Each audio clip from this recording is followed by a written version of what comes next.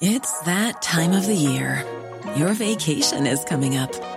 You can already hear the beach waves, feel the warm breeze, relax, and think about work. You really, really want it all to work out while you're away. Monday.com gives you and the team that peace of mind. When all work is on one platform and everyone's in sync, things just flow. Wherever you are, tap the banner to go to Monday.com.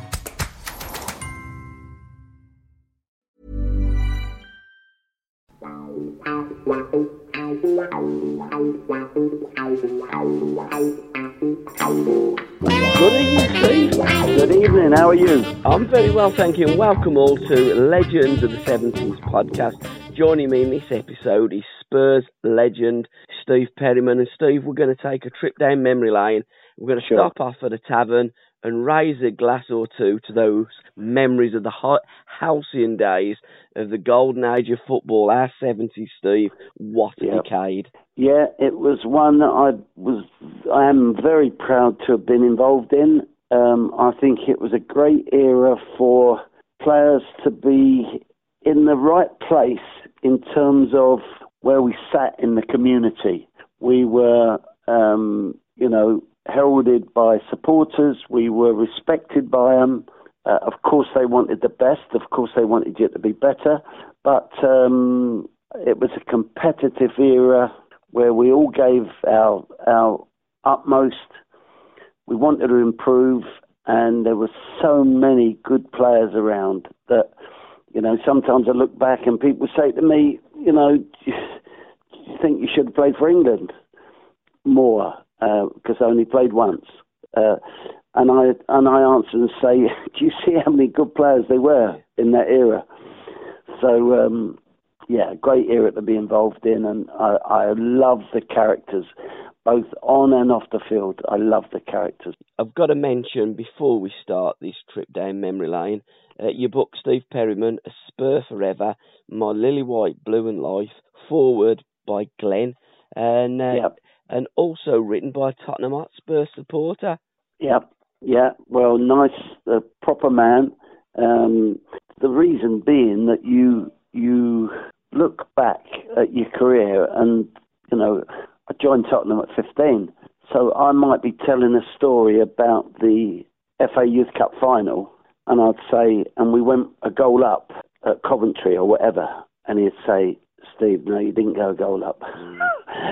So the memory plays tricks with you, but if you've got Adam Powley on the firm, as I did, as my co-writer, then he knew almost as much as me. I mean, he didn't know what went on in the dressing room, but he knew the facts and figures of my career and the dates and the people that played or didn't play or missed the game. And I think that's vitally important, because if you write a book, you want to get it as much right as you possibly can. And I always tell the story about a man who changed my life was the teacher that selected me for Ealing schoolboys and under 15 level, and his name was Mr. Jamieson, Jamieson. And now, if his grandchild picked that book up and I'd lazily said Jameson, so missed out the I, I think that kid would be disappointed, because, he'd like to think of his granddad being a judge.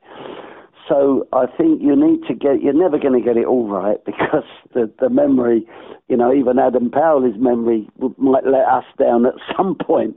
But all good fun. It all needs checking. And people said to me that you can turn a book round in about 6 weeks. And if you're not that bothered about what's in the book, couple of interviews, couple of checks, and it gets sent off and comes back and it goes on a shelf like a can of beans. I took 18 months at least to write that book with Adam. So we covered what I think is almost everything. And, I've always seen things from a slightly different angle, and that's what's portrayed in the book. So I know people that have read it and think it's marvellous, and I thank them for that. But yeah, I'm actually very, very proud of it.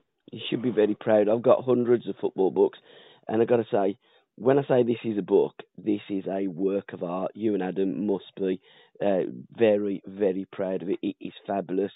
Throughout the book, it's got pictures. There's a load of text as well. You've even got a Trevelyan on the front cover. I love the way, the inside cover. I love the way that the content of the book, the way you formulated the book. It is absolutely top drawer, and the paper's fabulous. That's enough of the book and blowing the smoke up your backside, Mr. Perryman. That's it. That's enough of that one. Yeah, let's go back to your upbringing. You were born in Ealing, wasn't you? Northolt in West London? Northolt, West London. Youngest of three boys, which I am so pleased that I had two really good influences over me growing up. Lived on a council estate. My dad was a coal delivery man in the tough old days of coal delivery, going up flights of stairs, etc. with 20 sacks of coal one by one.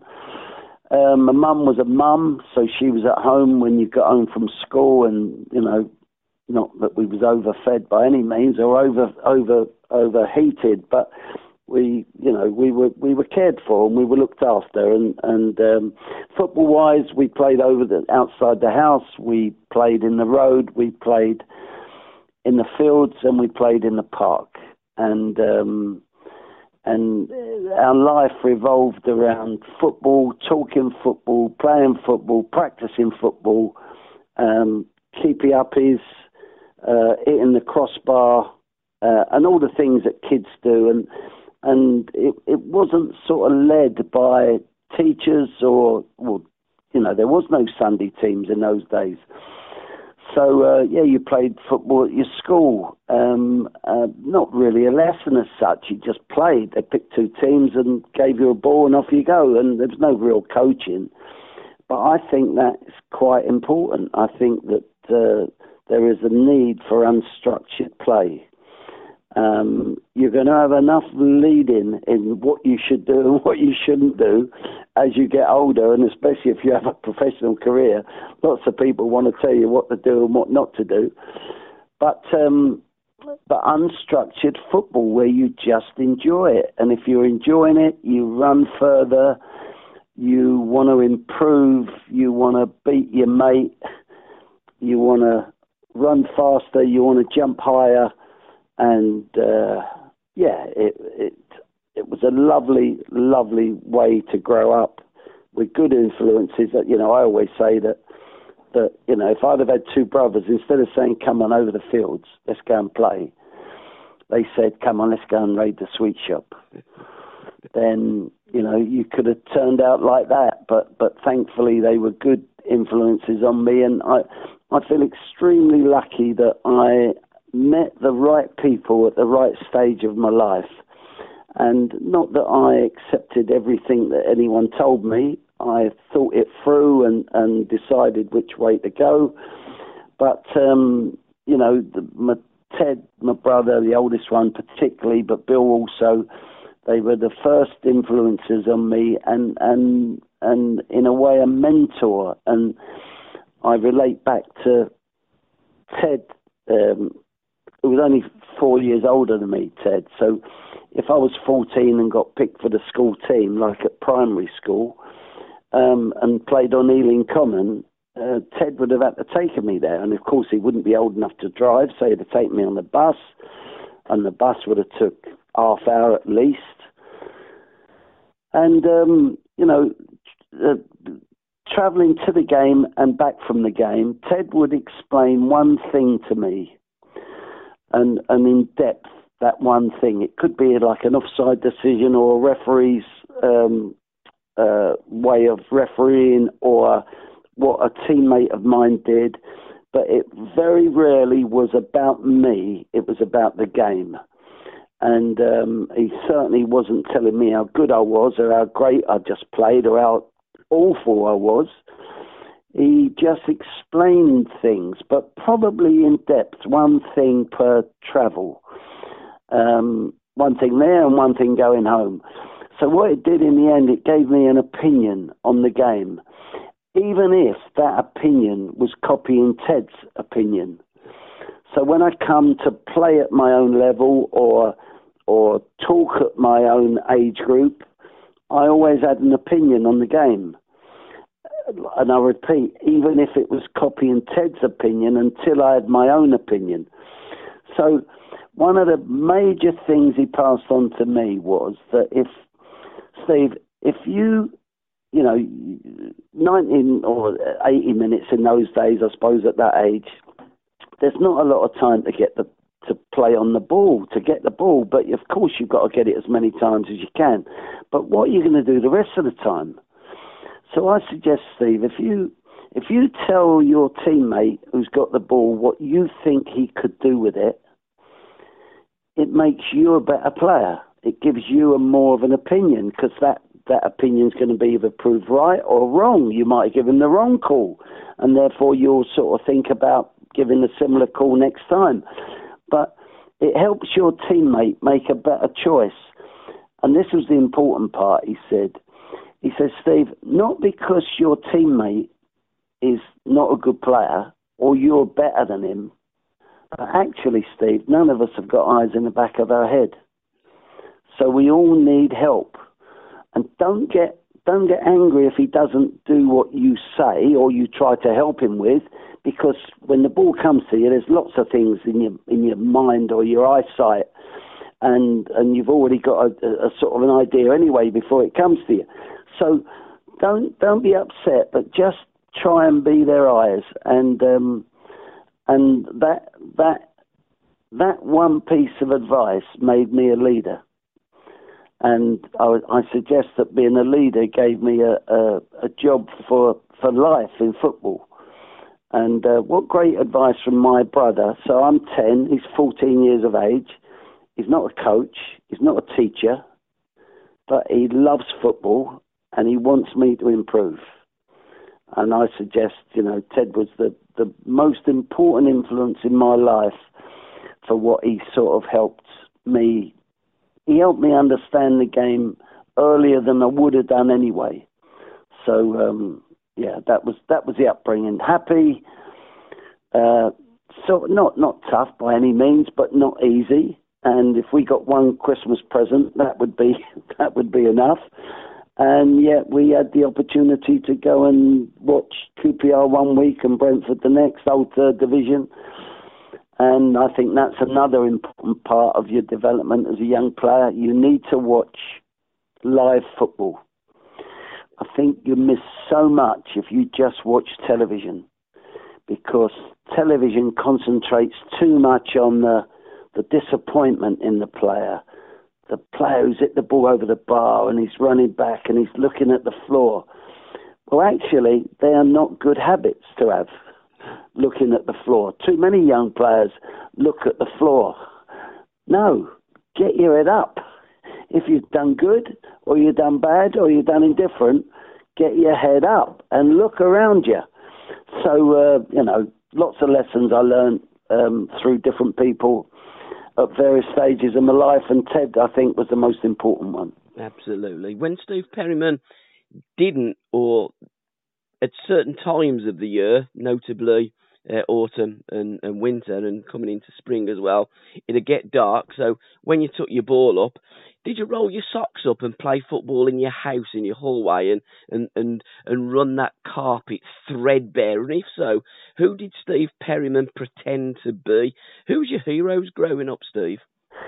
Yeah, we played a lot with a balloon indoors. Yep. It's not too difficult to do, actually. But good for technique. It's the technique. I remember kicking. If rugby was on the telly, I used to get a boxing glove and just place it so it stood up, and then you kicked it, and above your door where there's a small window, you'd try and put it in that window. so I really, really loved Bobby Charlton. Yeah. I loved him. I thought he stood for the right things, always played fair, had a magnificent shot on him, could pass the ball 60 yards. You know, in those days when you're a young boy and you're watching football, you marvel at this ability. You just marvel at the control of the ball that the man had. And of course, there was lots of people that you could say the same thing about, but Bobby Charlton was one of those that stood out because he was special and he carried himself right, and he was polite and he was proper, and I really liked him. And you know, people used to talk about if you was in a foreign country and you couldn't speak their language, and you're trying to put across that you're English, if you said to them, Bobby Charlton, that's English man. and I can understand that. And I met him years later in Tokyo, what's it called, Embassy. He was over helping to promote the Japanese World Cup bid 2002. So this would have been about, well, it was 99. And he came over with his wife and gave a short presentation to the invited guests, and I was one of those, being an Englishman working in Tokyo, well, near Tokyo.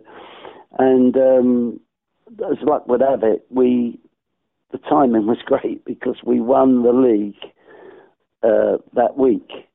So before I arrived, you know, people were telling Bobby and his wife that, you know, Steve was manager of this team, Shimizu S-Pulse, and they've come from being the least sort of powerful team as per no big owner.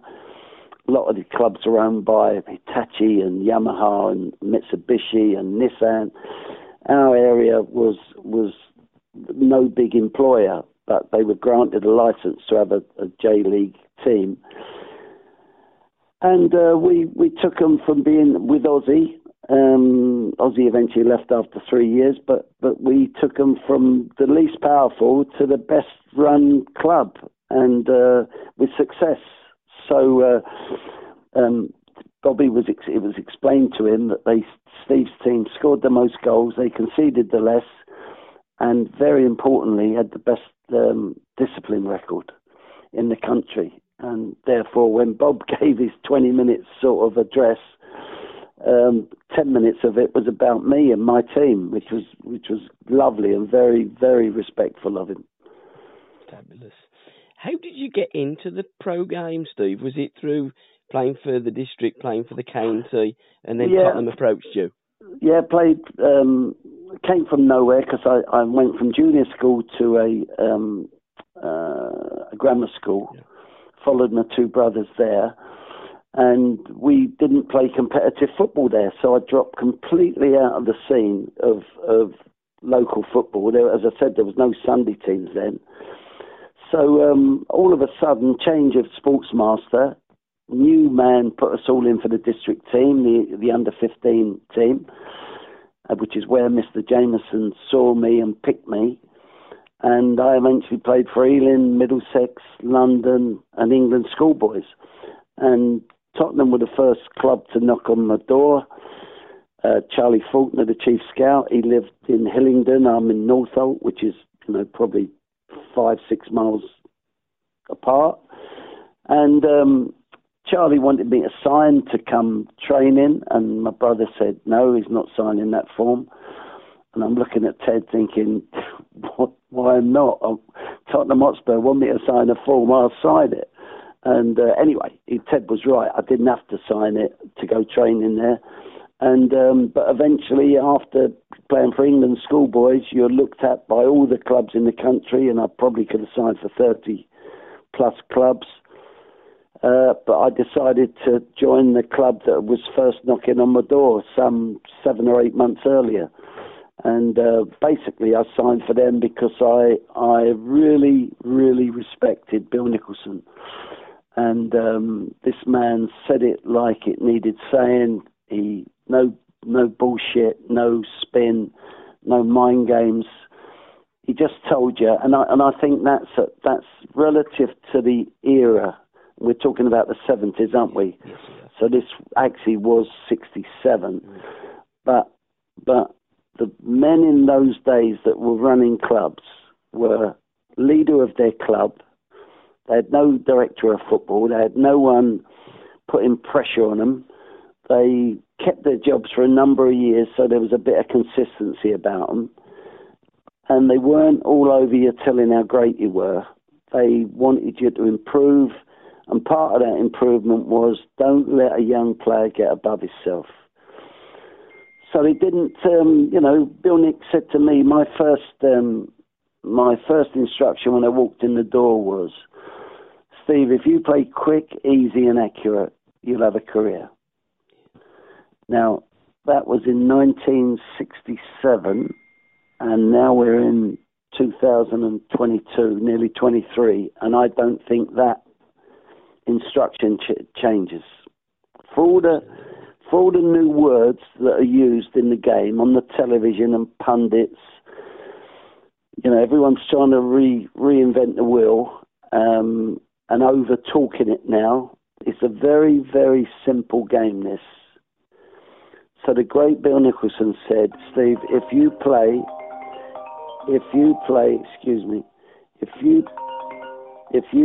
quick, easy and accurate, you'll have a career. Now, what instruction that was from the great man. And so I loved Bill Nicholson. Who can say that about someone they worked for? Yeah. He was tough. He gave you very little praise. He gave you lots of information.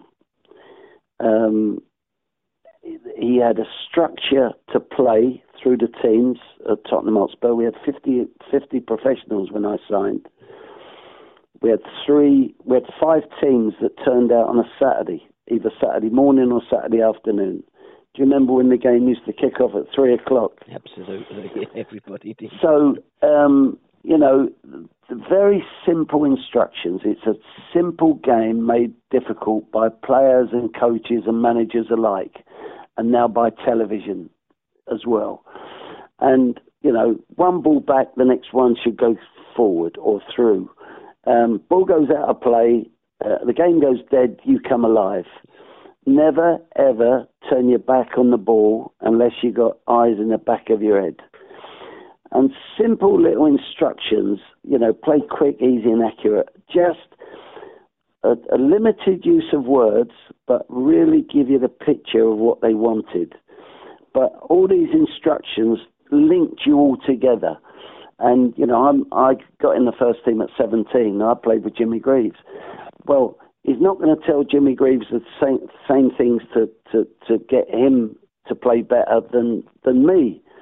Steve, play quick, easy and accurate. Well, he's not telling Jimmy Greaves that, is he? He's saying, Jimmy, let the defender sell himself and cut inside and then you place the ball in the net. I mean, it's horses for courses. Yes. But there was an element of all those instructions that linked you all together. You were all on the same page. You were all playing for the same reason. The reason was not the money. It sounds strange to say that, but it was not about the money. It was about the glory, about the fame. It was about playing in a team and working to your responsibility. Your role was to do that, and you had to do that.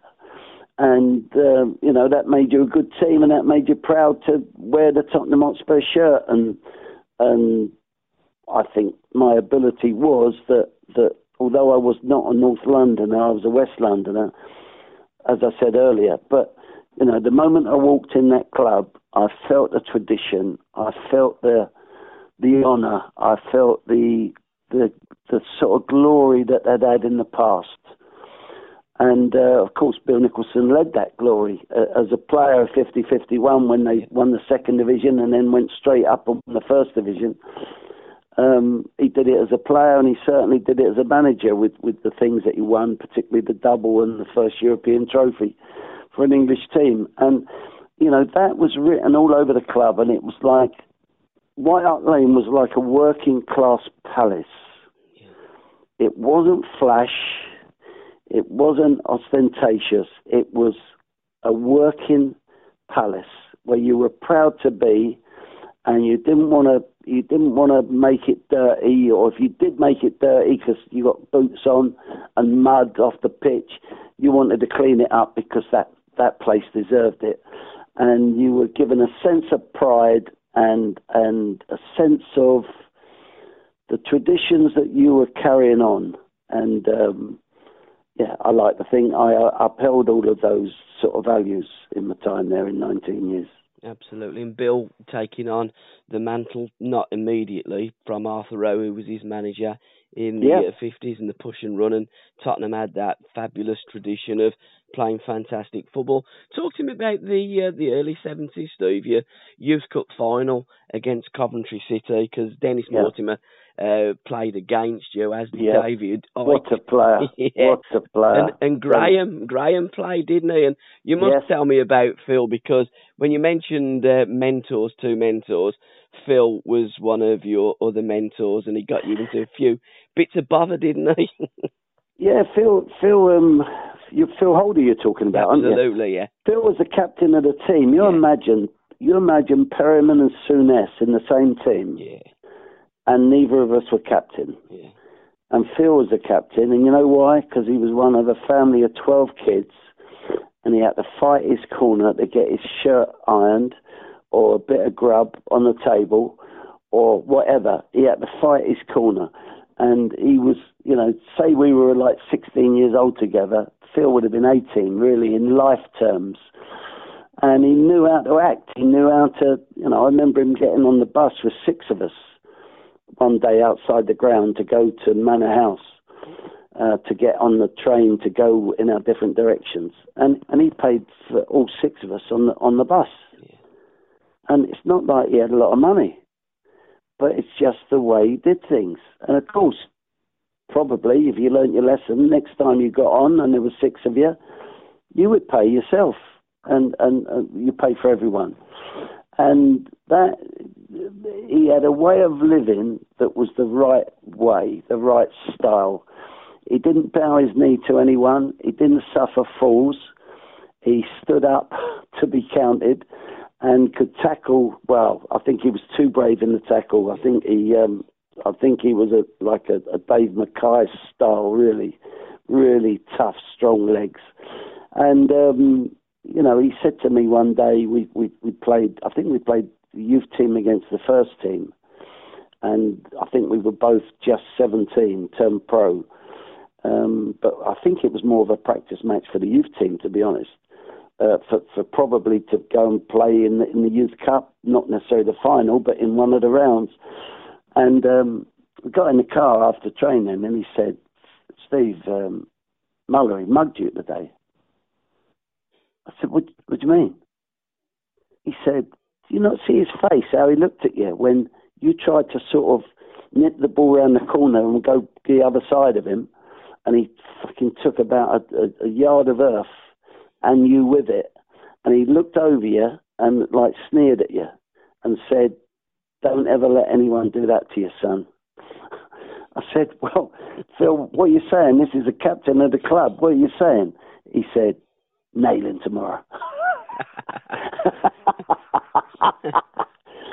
And it was men, dealing with men. And some were young men and some were older men. Remember I played with Gilly, one of my favourite people in life. And you just acted like a man and you stood up for yourself. And when there's 50 pros and you all stand up for yourself, there's going to be some sparks. And there very often were sparks in the training. And but that's all part of it, You're all friends after the training and get on with life. But you're all trying to do your best and you're fighting your corner to get yourself selected. And I think that's one of my strongest suits, is that I was very good at making myself selectable. And I didn't have many managers. I think I only had 4 managers at Tottenham in my 19 years. some players have 4 managers a season, don't they? They do now, yeah. But I knew what the team needed, and I could give it. And I was a sort of an all-round player. I wasn't a goal scorer by any means, but I could defend, and I could spot danger, and I could read danger. And, you know, I could cover the ground as well. And I brought to the team what it needed to be, and that's about you being able to change your own game. You know, when I went to right back and finished my career there, you know, I made it my job to get Glenn Hoddle the ball, because I knew the more that Glenn had the ball, the better team we were. And, you know, there's a trade-off there. You know, I would say to Glenn, you're going to have to get back a bit quicker than you just got back, you know, mate. Because he knew that I was going to keep serving him the ball. And actually the opposition knew it as well, but he was so good. He was so good. He could handle the fact that they knew he was going to get it. And he used their sort of pressure on him to get out of the pressure. So, you know, I didn't do that when I was 17. I was running around trying to win the ball for the players that could play. And in some respects, I remember Bill Nick saying to me one day that Steve, a good big un beats a good little un. What are you trying to say, Bill? And so I wasn't quite big enough, and I wasn't quite quick enough, but I must have had something. I must have had something to play 800, nearly 900 games. So I think that was a reading of the game. I think that was a leadership of the game. That was an anticipation. And, you know, Bill, so, you know, I go from Ted, my brother, to Phil when I'm a young pro, driving every day in and out of the training ground. His influence on me. I get in the team, and Bill is now all powerful with his direction and his guidance, helped by Eddie Bailey. And, you know, we're playing against bloody good teams. Yes. I mean, good teams. Yes. You know, you think about the midfield players in that era, and Alan Hudson and Charlie George and Everton, Kendall, Bull and Harvey and Colin Bell, and these are superstars in my eyes. You know, good solid pros, Alan Oakes, Mike Doyle, people like that. I mean, Man United, Charlton, Best, Law, Nobby Stiles, Christ. And the names just flowed. Gordon Banks and, wow, just a multitude of players. Johnny Giles, Billy Bremner, Eddie Gray, Lorimer, wow. And very competitive. No one gave you an inch. They wouldn't give you an inch. And it was game on every single time you played. Game on. And you had to stand up for yourself, and you had to fight your corner. And I think that the way that I spoke about Bill and Eddie not giving you praise, I think they needed to make life tough for you. Yeah. They didn't want you to get above yourself. And they knew eventually that you were going to be playing at Anfield or Old Trafford, and you'll just give away the fourth corner on the spin, and you're being attacked. And the crowd are like sucking the ball in the goal. Well, are you going to just say, oh, it's too hard? Or are you going to stand up and say, come on, hit the fifth one in. Let's have some more of this. And by the way, when we clear it, we're going to get out and go and score. So I say that I was brought up by a get-on-with-it society. They'd come through the sort of war, not necessarily fighting in the war in the trenches, but being part of the bombing of cities and the food rationing, and, you know, you had to get on with life. You were cold, but you'd find a way of finding some heat. Yeah. This is not me. These are the people that were teaching me. Yeah. And they weren't going to be soft with you. Can you imagine saying to Bill Nick or Eddie Bailey or Keith Birkinshaw, I'm tired? I mean, that would not have gone down very well. And one of my best games ever, I scored 2 goals against AC Milan in a UEFA Cup semi-final. And it was the 4th game in 6 days. Yeah. So I am not too impressed when I'm hearing about how many games current day players have to play. I'm not impressed when a current day player gets a player's foot standing on his foot and they roll about like they've broken a leg. No, I just don't see it. And I look at kids' football and I see the same sort of acting going on. Yeah. Because they're watching too much television. They're not watching. Go and watch Sunday League football. Go and watch it over the park. And you will see men playing against men. And that's not a comment against women by any means, but I'm talking about how I was brought up. Yeah. And you see players looking at each other when there was a bit of an iffy tackle went on, as though to say, I'm not going to promise you, but it's coming. Yeah. It's coming. You've got to be aware of all this as a player. And I think that sometimes today's players are a bit cosseted. They play too much keep ball. They don't know enough standard football. They think the world is about keeping possession of the ball, even if you play 20 out of 25 passes backwards. I don't see it. No. I just don't see it. And I think the problem with the game today, and I know you've not answered this question, but I'm trying to relate back to the 70s. Yeah. Get the ball forward. First look forward. Run forward, pass forward, think forward. And I think there's a bit of that lacking these days.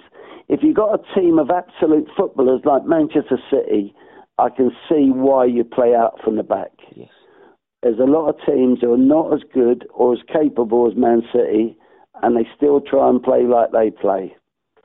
Wasting your time. I find it unbelievable, because you're right, Steve, when you've got situations like that, not top players and top teams like City, but ordinarily, the forward players are the best players. Get it to them. And the defensive players are not as good as the forward players. To them. So why play your worst players against their best players and try and beat them and get it round them? No, Absolutely. Get it forward, through the lines, through your midfield, and let's start playing in their half. You did reference Alan Ball. Alan Ball. He didn't like you. Well, he says to you, didn't know you don't like me, do you? It's a great story. Well, that tells you about the competitiveness Absolutely. Of the era. Yeah. He said, because we swapped but paid money for Martin Peters and Jimmy Greaves going the other way to West Ham. Yeah. The midfield then that people fancied a bit was Mallory, Perryman and Peters, which was a bloody good midfield. But you needed to be, because you were playing against good midfields. And one of the early games we played, Alan Ball turned to me and said, if this team ever wins anything, I'll eat my fucking hat. I sort of didn't like it, the fact that he said that to me. Yes. Because Mallory and Peters would have been his mates for England. Yeah. So he should have been saying it to them, because they're the same level. Do you see what I mean? But I never forgot it. I never forgot it. And it gave me an extra surge in my legs if I was going to tackle him or challenge him or try and outrun him, which was very difficult because he was a bloody good player. Yeah. But I think it was when he moved to the Arsenal. And we used to have a players' bar in those days, which I don't think they have these days. And I'm stood at the bar and he tapped me on the shoulder and he said, "You don't like me, Steve, do you?" I said, "Not really, Alan." He said, "You fucking would if you played with me." And that was absolutely right. That was I was being respectful to my club, but you play for the Arsenal and I can't like you. Yes. I respect you. Yeah. And I privately, I love you. I ain't going to tell you that, am I? And that's how competitiveness was. I mean, I've seen players in the tunnel, Tottenham players in the tunnel, smiling and laughing with Liverpool players. Yeah. That weren't in our day. Trust me, it weren't. You were gearing yourself up for the first tackle and the first run and the first whatever, launch of the ball. You needed to be ready. There was no, and the only ever time I saw that in my era when I've been involved with football is Brazilians when they meet each other before games. Yes. And Millions of people have lost weight with personalized plans from Noom. Like Evan, who can't stand salads and still lost 50 pounds. Salads generally for most people are the easy button, right? For me, that wasn't an option. I never really was a salad guy. That's just not who I am. But Noom worked for me. Get your personalized plan today at Noom.com. Real Noom user compensated to provide their story. In 4 weeks, the typical Noom user can expect to lose 1 to 2 pounds per week. Individual results may vary. I'm Sandra, and I'm just the professional your small business was looking for. But you didn't hire me because you didn't use LinkedIn Jobs. LinkedIn has professionals you can't find anywhere else, including those who aren't actively looking for a new job, but might be open to the perfect role, like me. In a given month, over 70% of LinkedIn users don't visit other leading job sites. So if you're not looking on LinkedIn, you'll miss out on great candidates like Sandra. Start hiring professionals like a professional. Post your free job on linkedin.com/people today. We had 3 Brazilians in our team in Japan, and the other teams normally had 3 or 4 or more. Well, they kiss and cuddle each other like their family. And in a way, they are a football family. Yeah. But me and Ozzy used to say to them, kiss and cuddle all you want at the end of the game, when it's all over. Yeah. But we don't want to see it beforehand. Just don't come in their sight. Don't put yourself in front of them. Don't be there. Stay separate, and then do whatever you need to do at the end of the game. So, luckiest and unluckiest ground, Steve, during your career? The ground I loved playing because it was the biggest test was Liverpool. Yeah. I always thought I was a better away player than a home player. Mm-hmm. The reason for that is I was always a battler against the odds. Yeah. And every away game, whether you played Stoke City, Coventry City, Derby County, or Liverpool or Man United, it was game on. Mm-hmm. And but Liverpool was, what a great team over the years. What great leaders and what great ethics of a football club, and what great supporters. My word, do they support their team? And it was a massive test every time. So that's why I enjoyed it. The pitch was always good, and which you couldn't always say about White Hart Lane, by the way. But luckiest ground, it wasn't particularly lucky for us. But I actually used to enjoy playing at West Bromwich Albion for some reason. And I think that was helped by, we had good results there and good games of football, and, Tony Brown and Jeff Astle and people like that, Ali Robertson and John Weil. What good players. Truick. Wow. Good players. Yeah, John Giles and Big Ron had fantastic sides there at West Bromwich Albion. If you could replay just one game throughout your career, what game would you like to replay and why? I had... that's a very good question. We played one day against Liverpool at home, and we had a lot of injuries. And I scored, and Gary Brooks scored, and we were 2-0 up against a very good team. And it was quite a notable game because I think Souness had been suspended the game before, 2 games before, and they didn't bring him straight back into the team, so he was substitute. And they put him on in the second half. Anyway, we sort of nicked a 2-2 draw, having been 2-0 up. And the ball fell in midfield. I'm not a dribbler by any means. I was not a dribbler. I could run with the ball between 2 opponents, so to bring them in as though like, I better show willing here. I better have a go at getting it. And then when they moved, I played the ball through to somewhere else. That was part of my strength. But the ball dropped in midfield, and I was very good at reading where it was going to drop. And although I weren't quick, I gained quickness if there was a ball involved. I weren't quick in running on the track, for instance. And I just got my toe there before the centre-back of Liverpool. Anyway, been on telly. I think he stopped Tomo? being on telly now. Tomo? Yeah. Yeah, I think it was Tomo. Yeah. Anyway, so I don't know, I didn't mean to do it, but I got a toe there. That's all I was trying to do, and it goes through his legs. And now I'm steaming towards their back line. And I've sort of slightly overrun it. So Hansen comes for me. And I do the same thing. I'd never meant to put it through his legs, but I did. I'm just meant to get my toe on it. And I towed it through his legs. And now I'm steaming at their box. And I'm bearing down on Bruce Grobbler. And if I'd have scored, it would have been the best goal you've ever seen from a midfield player. It's not Jimmy Greaves, I'm telling you, but for a midfield player, it was unbelievable. And unfortunately, the TV cameras weren't there. But I hit the weakest shot ever at Grobbler. And he almost laughed at it. I was so out of breath, having run all that way. And been that lucky, I couldn't be as lucky again. If I had been as lucky and it had fell over and I'd have put it in the net, it would have been some goal. So, and I've never been able to see it on telly because there was no cameras there. That's the problem. Some games there was, some games there wasn't. Yeah, Match absolutely. of the day cameras and the big match, etc. But not like the carpet broadcast that you get today. Everything is recorded. Sadly, everything. It wasn't in our days.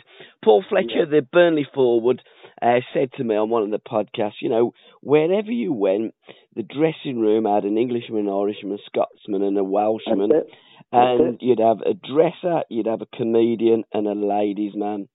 Who were those characters in your dressing room? He said, Gavin, everybody had them. It was the same dressing room wherever you went in football in the 70s. Well, I'm never going to forget the first day that Terry Naylor, who had been an amateur, I think he only signed pro at about 19, 20. It weren't like he was an apprentice. He played for the reserves sometimes. He played for the A-team a lot. But they obviously weren't sure about him at the sort of decision ages, but they kept him on and eventually signed him pro. So me and Phil had spent, probably a whole season in the A-team with him. And we knew what a character this fella was. I mean, him and his family worked in Smithfield Market. And this is a character. And we're thinking, well, what's he going to do? Because he always did something. And first day of pre-season, no one really knows who he is. Well, we did, but the older players wouldn't have known him. And of course, there's always going to be new players there, new signings. Some had left from the season before, some had joined. And Terry was one of those that came through a sort of route that also Chrissy Houghton came through. He was never an apprentice. He left school and got a job and used to play for the club at weekends and maybe train twice a week. Anyway, Terry all of a sudden gets up, walks over to the mirror in front of everyone. We're all waiting for our instruction of, this is this group or that group or the other group. And he looks in the mirror and he starts sort of touching his hair and he says, anyone feel like dying today?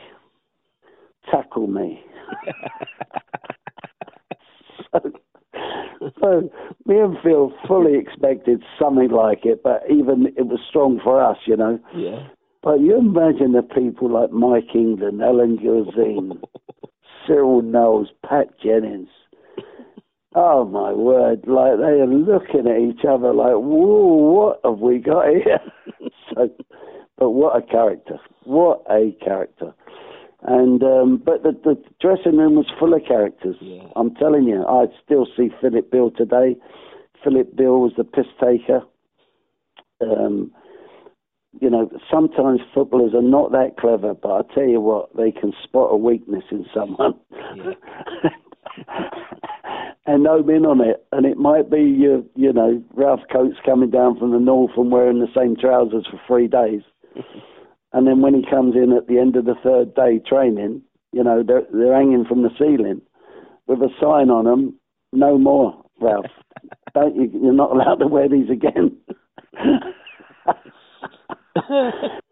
And just proper people. A bit scatterbrained at times, but all coming from the right direction and were disciplined. That's not the same. When I tell you those stories, it's not like they weren't disciplined. Bill Nicholson never, ever fined a player. Right. Never. You never wanted to let this man down, be it on time, be it on effort. You did not want to dare let him down. And that wasn't through fear. Yeah. That was because of the respect you had for him. And that's how managers in the old style used to be it Jock Stein, be it Shankly, be it Busby, Catterick, Waddington, all these proper people. And they led by example, they spoke and you acted. A lot of them realised that the game's about character and personality.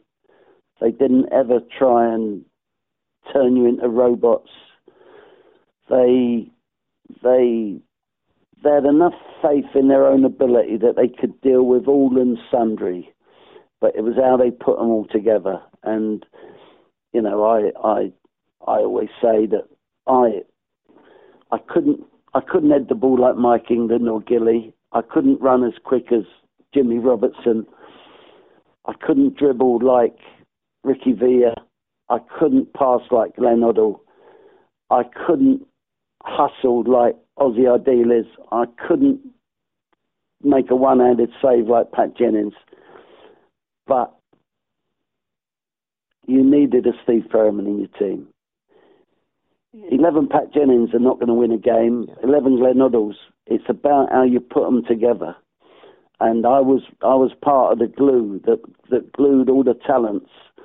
And therefore, I was an important player to the team, and I would say technically not as good as what I've said, but my ability was my consistency. I didn't miss games. I didn't get injured a lot. I could lead. I could add to others' games, and these are all vital. When you're a manager, you know the players you can rely on, and you know the players you can trust. And I don't think I was ever a 9 out of 10. Well, maybe against AC Milan when I scored the 2 goals. Maybe I was a 9 out of 10 that day. But invariably, I was a 7. I weren't ever a 4 or 5. Yeah. I might just nick a 6 now and again. But so I was in that middle group, and you knew what you were getting out of me. And the supporters trusted me as well, and that's why they respected me. And I respected them because they were no mugs, the supporters. And we were all in it together. We were, you know what, I would go into the local cafe after training along the high road there, and there was one. If you turn left, there was one, and if you turn right, there was one. And the ground staff would be in there. And, these people were sort of sweeping the terraces and cleaning the toilets and doing all the stuff. And they loved their club. They loved it. And it might be 2:30 in the afternoon, and this was their sort of break in the afternoon. And I'd be standing there in the queue, me and Phil, and they'd say, "Steve, are you ever going to have a shot?" And, I know where they're coming from because they're a piss-taking lot. And I'd say, well, maybe so. I'd say, well, make out it's your birthday or something. Just have a shot now and again, will you? But you were like a family. Yeah. You were all in it together. And I would have to put the supporters in that family as well. You were all in it together. And yes, you was earning a bit more than the normal man, but you had the privilege of playing at White Hart Lane and being adored by the supporters and being helped, and they gave you they gave me power in the legs, the supporters. You know, I read once about Ian Rush saying that if he closed down a fullback and stopped that fullback getting the ball forward and then blocking it and knocking it out of play, the Anfield crowd would like roar as if he'd like scored a goal. Yeah. And what they're saying is, we like that. We want you to do that again. We want some more of that. And that's what they did to me. When I went into a 50-50 tackle and came out either strong with it or you know, not losing the tackle by any means, they let me know they liked it. And that's what they wanted. They wanted some more of it. And I gave them it because that's what they deserved.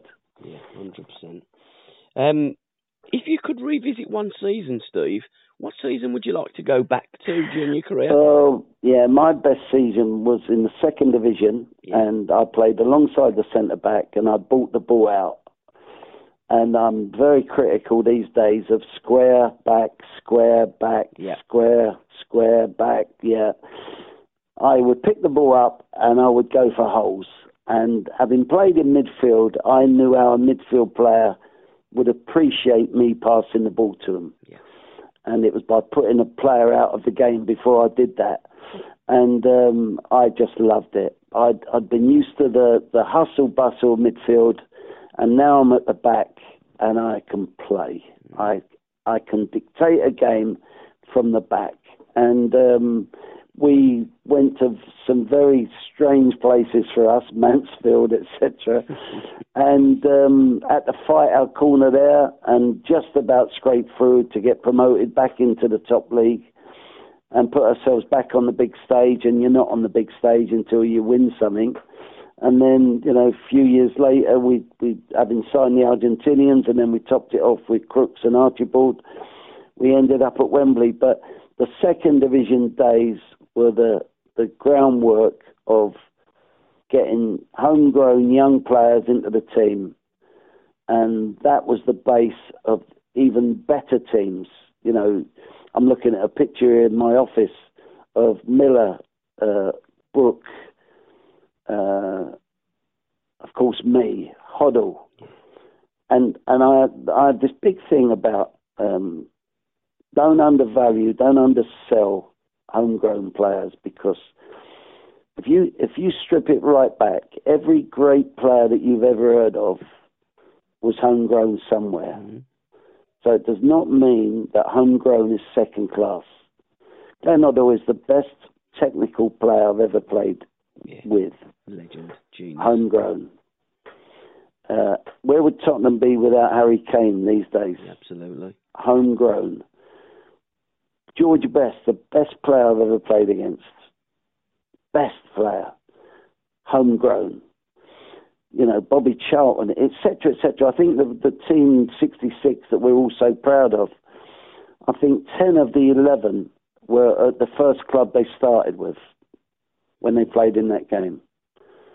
I think Ray Wilson was the only one that had been sold to a new club before the World Cup. So the whole world is looking for captains, and I named two that I don't really like talking about: Tony Adams, the dancer, and John Terry. Yes. And homegrown captains, and I put myself in that category. Homegrown captain. And when you're homegrown, you understand the need and the desires of that crowd. You understand when they're disappointed. You understand when they think you can do more, and they're going to start on you if you don't give them more. And so yeah, when you think about the '84 UEFA Cup win, no Hoddle, no Ardila. Well, Ozzy was on the bench, but he shouldn't have been. No me, I was suspended. And we won it with basically a group of homegrown players. Yeah. And credit to Keith Birkinshaw and his staff for that, because they did concentrate on it. And you get a certain extra bit out of homegrown players. And of course, some are not going to make it, and they got to move on. And I remember how good were Norwich one year? We supplied them Crook, Polston, Bowen, Culverhouse. I think they got to the semi-final of the Cup Winners' Cup or one of them European competitions with homegrown Tottenham players. And so, yeah, but like all things, it's a mixture of all of those things, those qualities, be it homegrown, be it coming from Argentina, be it, Ray Clements coming after winning 5 championships with Liverpool. It takes all sorts to make a team. And but going back to the 70s, I was proud and honoured.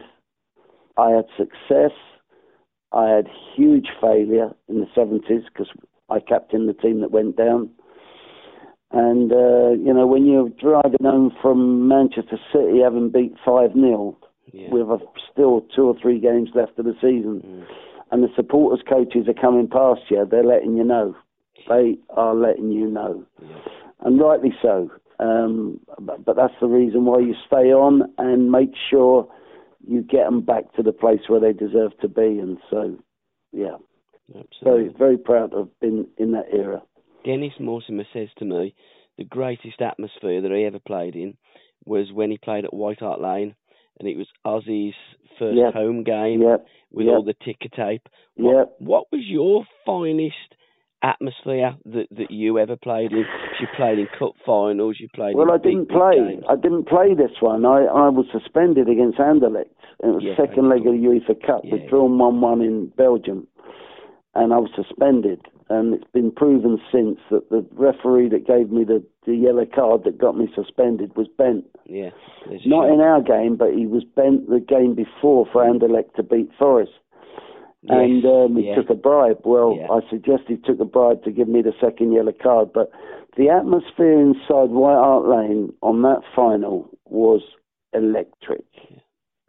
And the fact that we were losing the game and Roberts with his captain's armband, taking the responsibility and ended up getting the goal that sent it to extra time, which eventually sent it to penalties.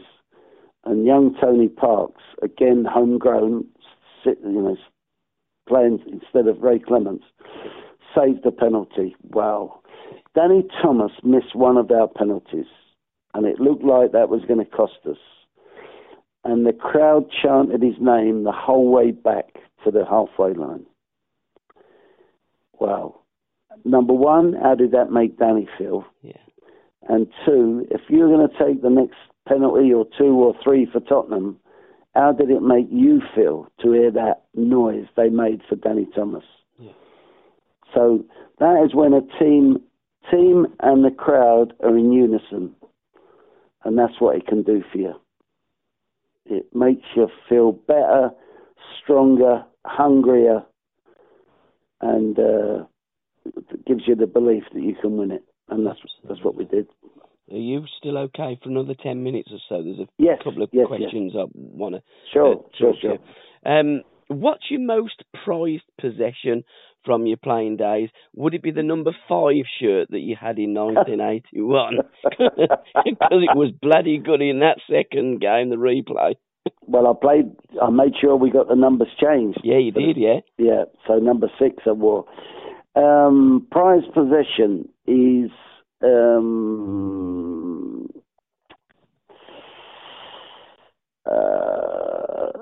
sorry, it's the same game, but at the end so I was suspended for the second leg of the final. We played 6 rounds, including the final, so that's a total of 12 games. I played 11 games, and I didn't. So I didn't go up and collect a medal, and therefore I didn't get a medal. And Ozzy Ardiles gave me his medal at the end of the game. Wow. And that is a true gentleman. On the basis of, Steve, you deserve this medal more than me. Wow. I mean, that's a proper teammate. So as proud as I am that I got a UEFA Cup winners medal, I've actually got 2. I never told Ozzy that. I've got one from the 70s. But the fact it was Ozzy's medal that he gave me makes it even more special. I've got the cup final ball that Ricky scored for the 81 replay. Right. You get presented with the ball at the end of the game by the referee as the winning captain. So I've still got that. And but you know, I was manager of the year in Japan in '99. As I told you, we won the league. We went on to win an Asian competition, and we were one goal away from qualifying for the first ever World Club Championship. Wow. This small club in Japan.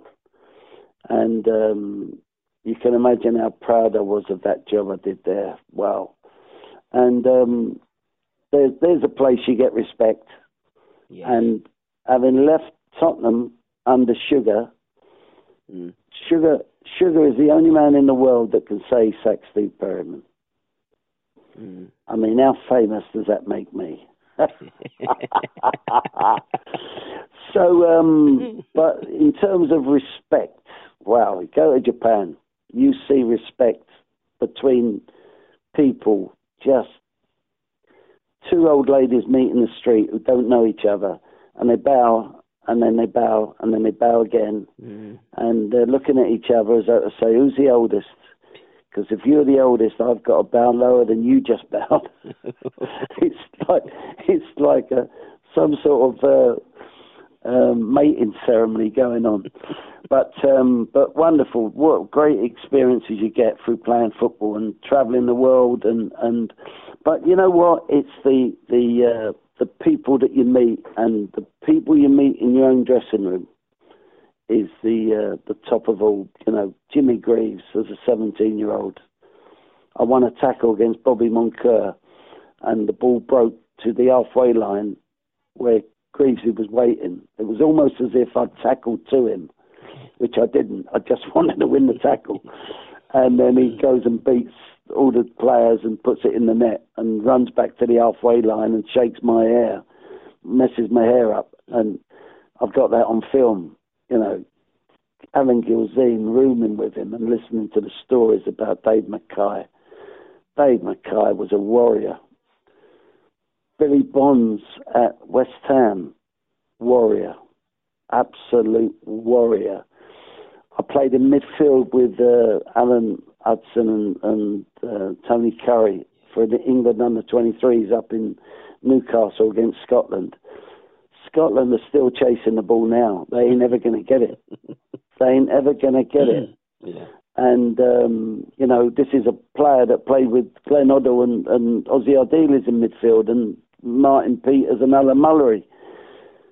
That day I played with them two. My God, what an experience. And there were good players everywhere. And I mean everywhere. But they weren't treated like good players. No.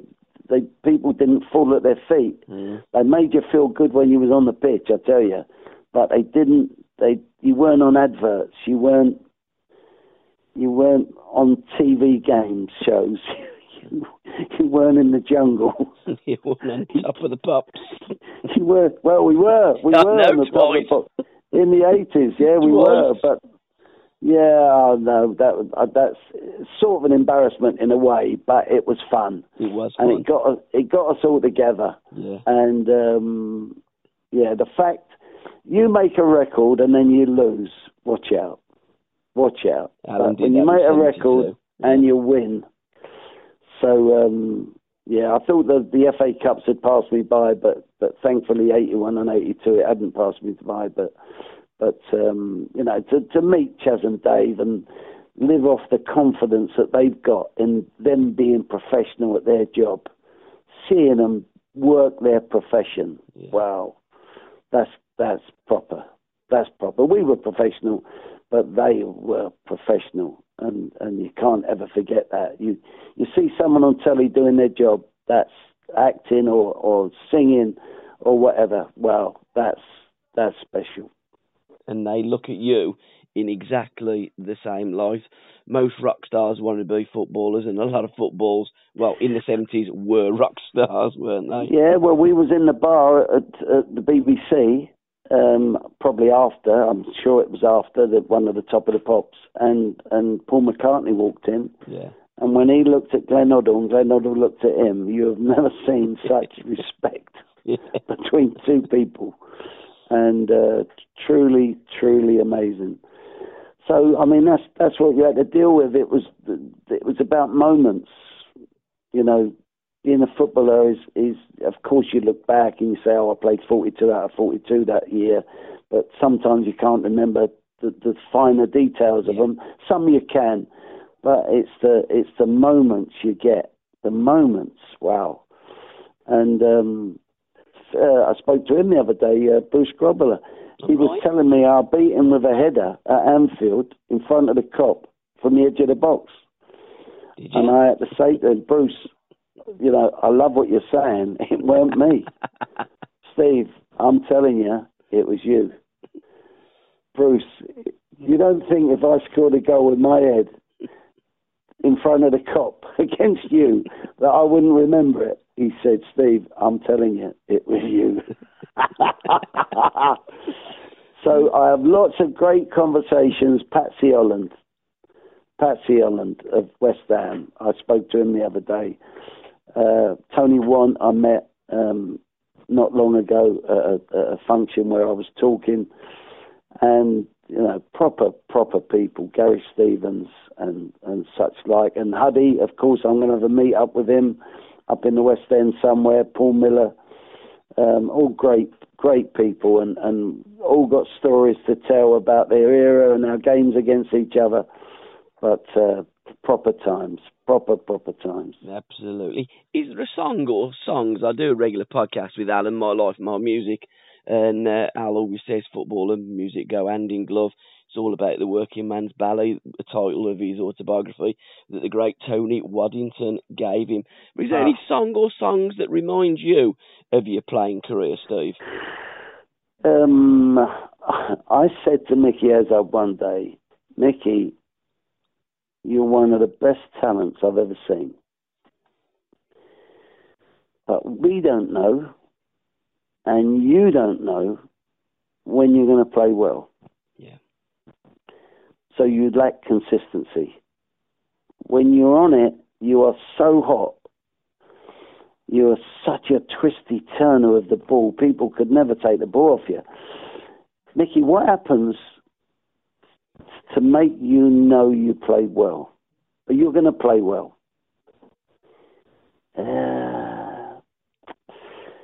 Steve, if I'm warming up and there's a good song on the loudspeaker, I think, yeah, this is me. I said, well, Mick, you know, unfortunately you can't control what that music is, can you? So if you're going to wait for the right song, you might have to wait. You might have to wait half a season for the song. But anyway, what sort of song? And he said, Band of Gold. And I've never forgot that term. And whenever I hear that song, I think, Mickey's getting turned on somewhere if he's listening to the same radio program I'm listening to. So, but I mean, my taste is, I've been brought up with Tamla Motown and This Old Heart of Mine and the Isley Brothers and all that, you know, Stevie Wonder, proper stuff. Absolutely. And finally, Steve, if you could have a one-to-one with anybody dead or alive, who would it be with and why? Oh, what a question that is. Yeah, Malcolm McDonald said President Tito. That's from left field, Malcolm. That's a very interesting one. I think it would be, because I'm a Spurs man. Yep. And I respected this kid. And it's not like I don't like him now, because he left us. But I'd like to hear the real story of Sol Campbell. Yes, yeah. I'd like to hear it. And because, you know, people, when I give talks, they want me to sort of criticise him and all that. And in a way I can't, because everyone's got to do the best for themselves and all that. But, you know, I tell people, if I would have been a player under Alan Sugar, instead of staying 19 years, I wouldn't have stayed 19 months. Yep. Does that make me disloyal? No. I don't think so. No, not at all. I don't think so. The club has got to carry it off, and the club that I joined, from the youth coach to the reserves to the 18 to the manager and the board who you didn't know, you never saw, and the supporters, they all carried it off. There was a similar tune going on in everyone's head, and the desire to make that club better. And, you know, if you go somewhere and you ain't got that feeling about it, this is not right. Yeah. This is not right. So I want to hear that from Sol. And then perhaps I would disrespect him a bit more than I do at the minute, but hopefully not. But yeah, that would be an interesting one. Simply because he took a different route to me. Yes. Sol Campbell could have played more games than I played, for instance. And not that I'd have been happy with that, but I'd have been respectful of it. So yeah. Steve, it's been an absolute pleasure. And before we do sign off, are you still doing that book about the 1981 FA Cup final? Because it was the 100th. It wasn't the centenary, as people are going, no it was 72, Leeds and Arsenal. Yes, it was. But the 100th FA Cup final, 1981, Man City Spurs. When will it be out? It's been good. I think it was meant to be out before the World Cup. I think it just hit some sort of problem at some stage, but probably come out during the World Cup. Yeah. I've written it with Julie Welch, who's a famous lady writer. Yep. And it's been fun, been really good fun. And because of COVID and all the stuff, we've done it over Zoom, lots and lots of Zoom meetings, but had great fun, really great fun doing it. And yeah, it sort of tells the story of the FA Cup really from the Tottenham perspective, from my perspective, and what happened and didn't happen, and who should have played or who didn't play. Yeah. But I mean, Tottenham people are very, very good book buyers. I think there's some statistic that say they buy more books than any other club in the country. Wow. But it was fun. That's the point. And I don't want to put my name to anything if it don't deserve it. And this will deserve it, as my own book did. Coming back to my book, if you don't mind. Of course. My brother kept the very best scrapbooks for me. Wow. And all those pictures that are used are pristine. They are in plastic. They've not gone yellow, you know, the match reports. They are, again, that comes back to Ted and his way of his attention to detail and stuff, you know. And, so that was the point. If you got all that, you might as well use it. And the pictures tell the story if you can't even read, if you know what I mean. And I think this book, the 81 book, will be of a similar vein. That it's a lot of pictures as well, but perhaps just a little bit more insight about particularly the 81 final and the cup run that would have been in my personal book. But yeah, absolutely. And it's been really good to talk to you, mate. Yeah, thanks, Steve. It's been an absolute pleasure. In your 81 book, how the cup was won. By Tottenham Hotspur, one of the greatest cup sides that we've seen of these shores. But out there in Argentina, in a ranch where Ricky was dancing around the trees, and he brought that tree moment to Wembley in 81. Wow, didn't he just? Fabulous. And the crunch line to that story is that Ricky would practice on his own in and out the trees. Yeah. And of course, then he said, because the vast areas in Argentina, he said, I didn't play 11v11 until I went to the big school and I was about 13. And now I'm playing 11v11 and I'm running with the ball. And the coach is screaming at me, Ricky, pass. And I'm thinking, what the fuck's pass? What's a pass? And he recreated it at Wembley for us. And Garth Crooks recreated the trees. Oh, well, Quickie had to beat Garth, didn't he? And Garth's marker. Wow, what a moment. And, good fun, though. Good characters. Very honest team, that. Yeah, very honest team. A fantastic team to watch as well, Steve. Me being a Birmingham City supporter, and you knocked out the FA Cup one of the years. I can't remember if it was that year. It was certainly when Alberto was playing, so I think it was probably 78, 79 season. Yeah, probably the one before. Yeah, but Tottenham were a great team to watch with you and with Glenn and Ozzy and Ricky and, fabulous team. And it was a coming together. It was a coming together of talents. Yeah, it really was. And Keith, it was a coming together of Keith because, how could Keith Birkinshaw keep his job these days if he gets Spurs relegated? How's that possible? But they did stay loyal to him, and he would always say to me, Steve, I'm going to build a team here. And he did build it. He did. And the famous quote when he left in 84, there used to be a club there. Want some thinking about. Absolutely. Need some thinking about. But, absolutely. Steve, those were the days, my friend. Great to talk to you. Thanks, pal. I love the 70s. Keep doing what you're doing. Absolutely. Speak soon. Cheers, mate. All right, mate. See you Thank soon. You. Bye-bye. Good luck to you. Bye, everyone. Thank you. Bye-bye. Thanks for listening, guys. Thank you. Cheers. Bye-bye. Bye-bye.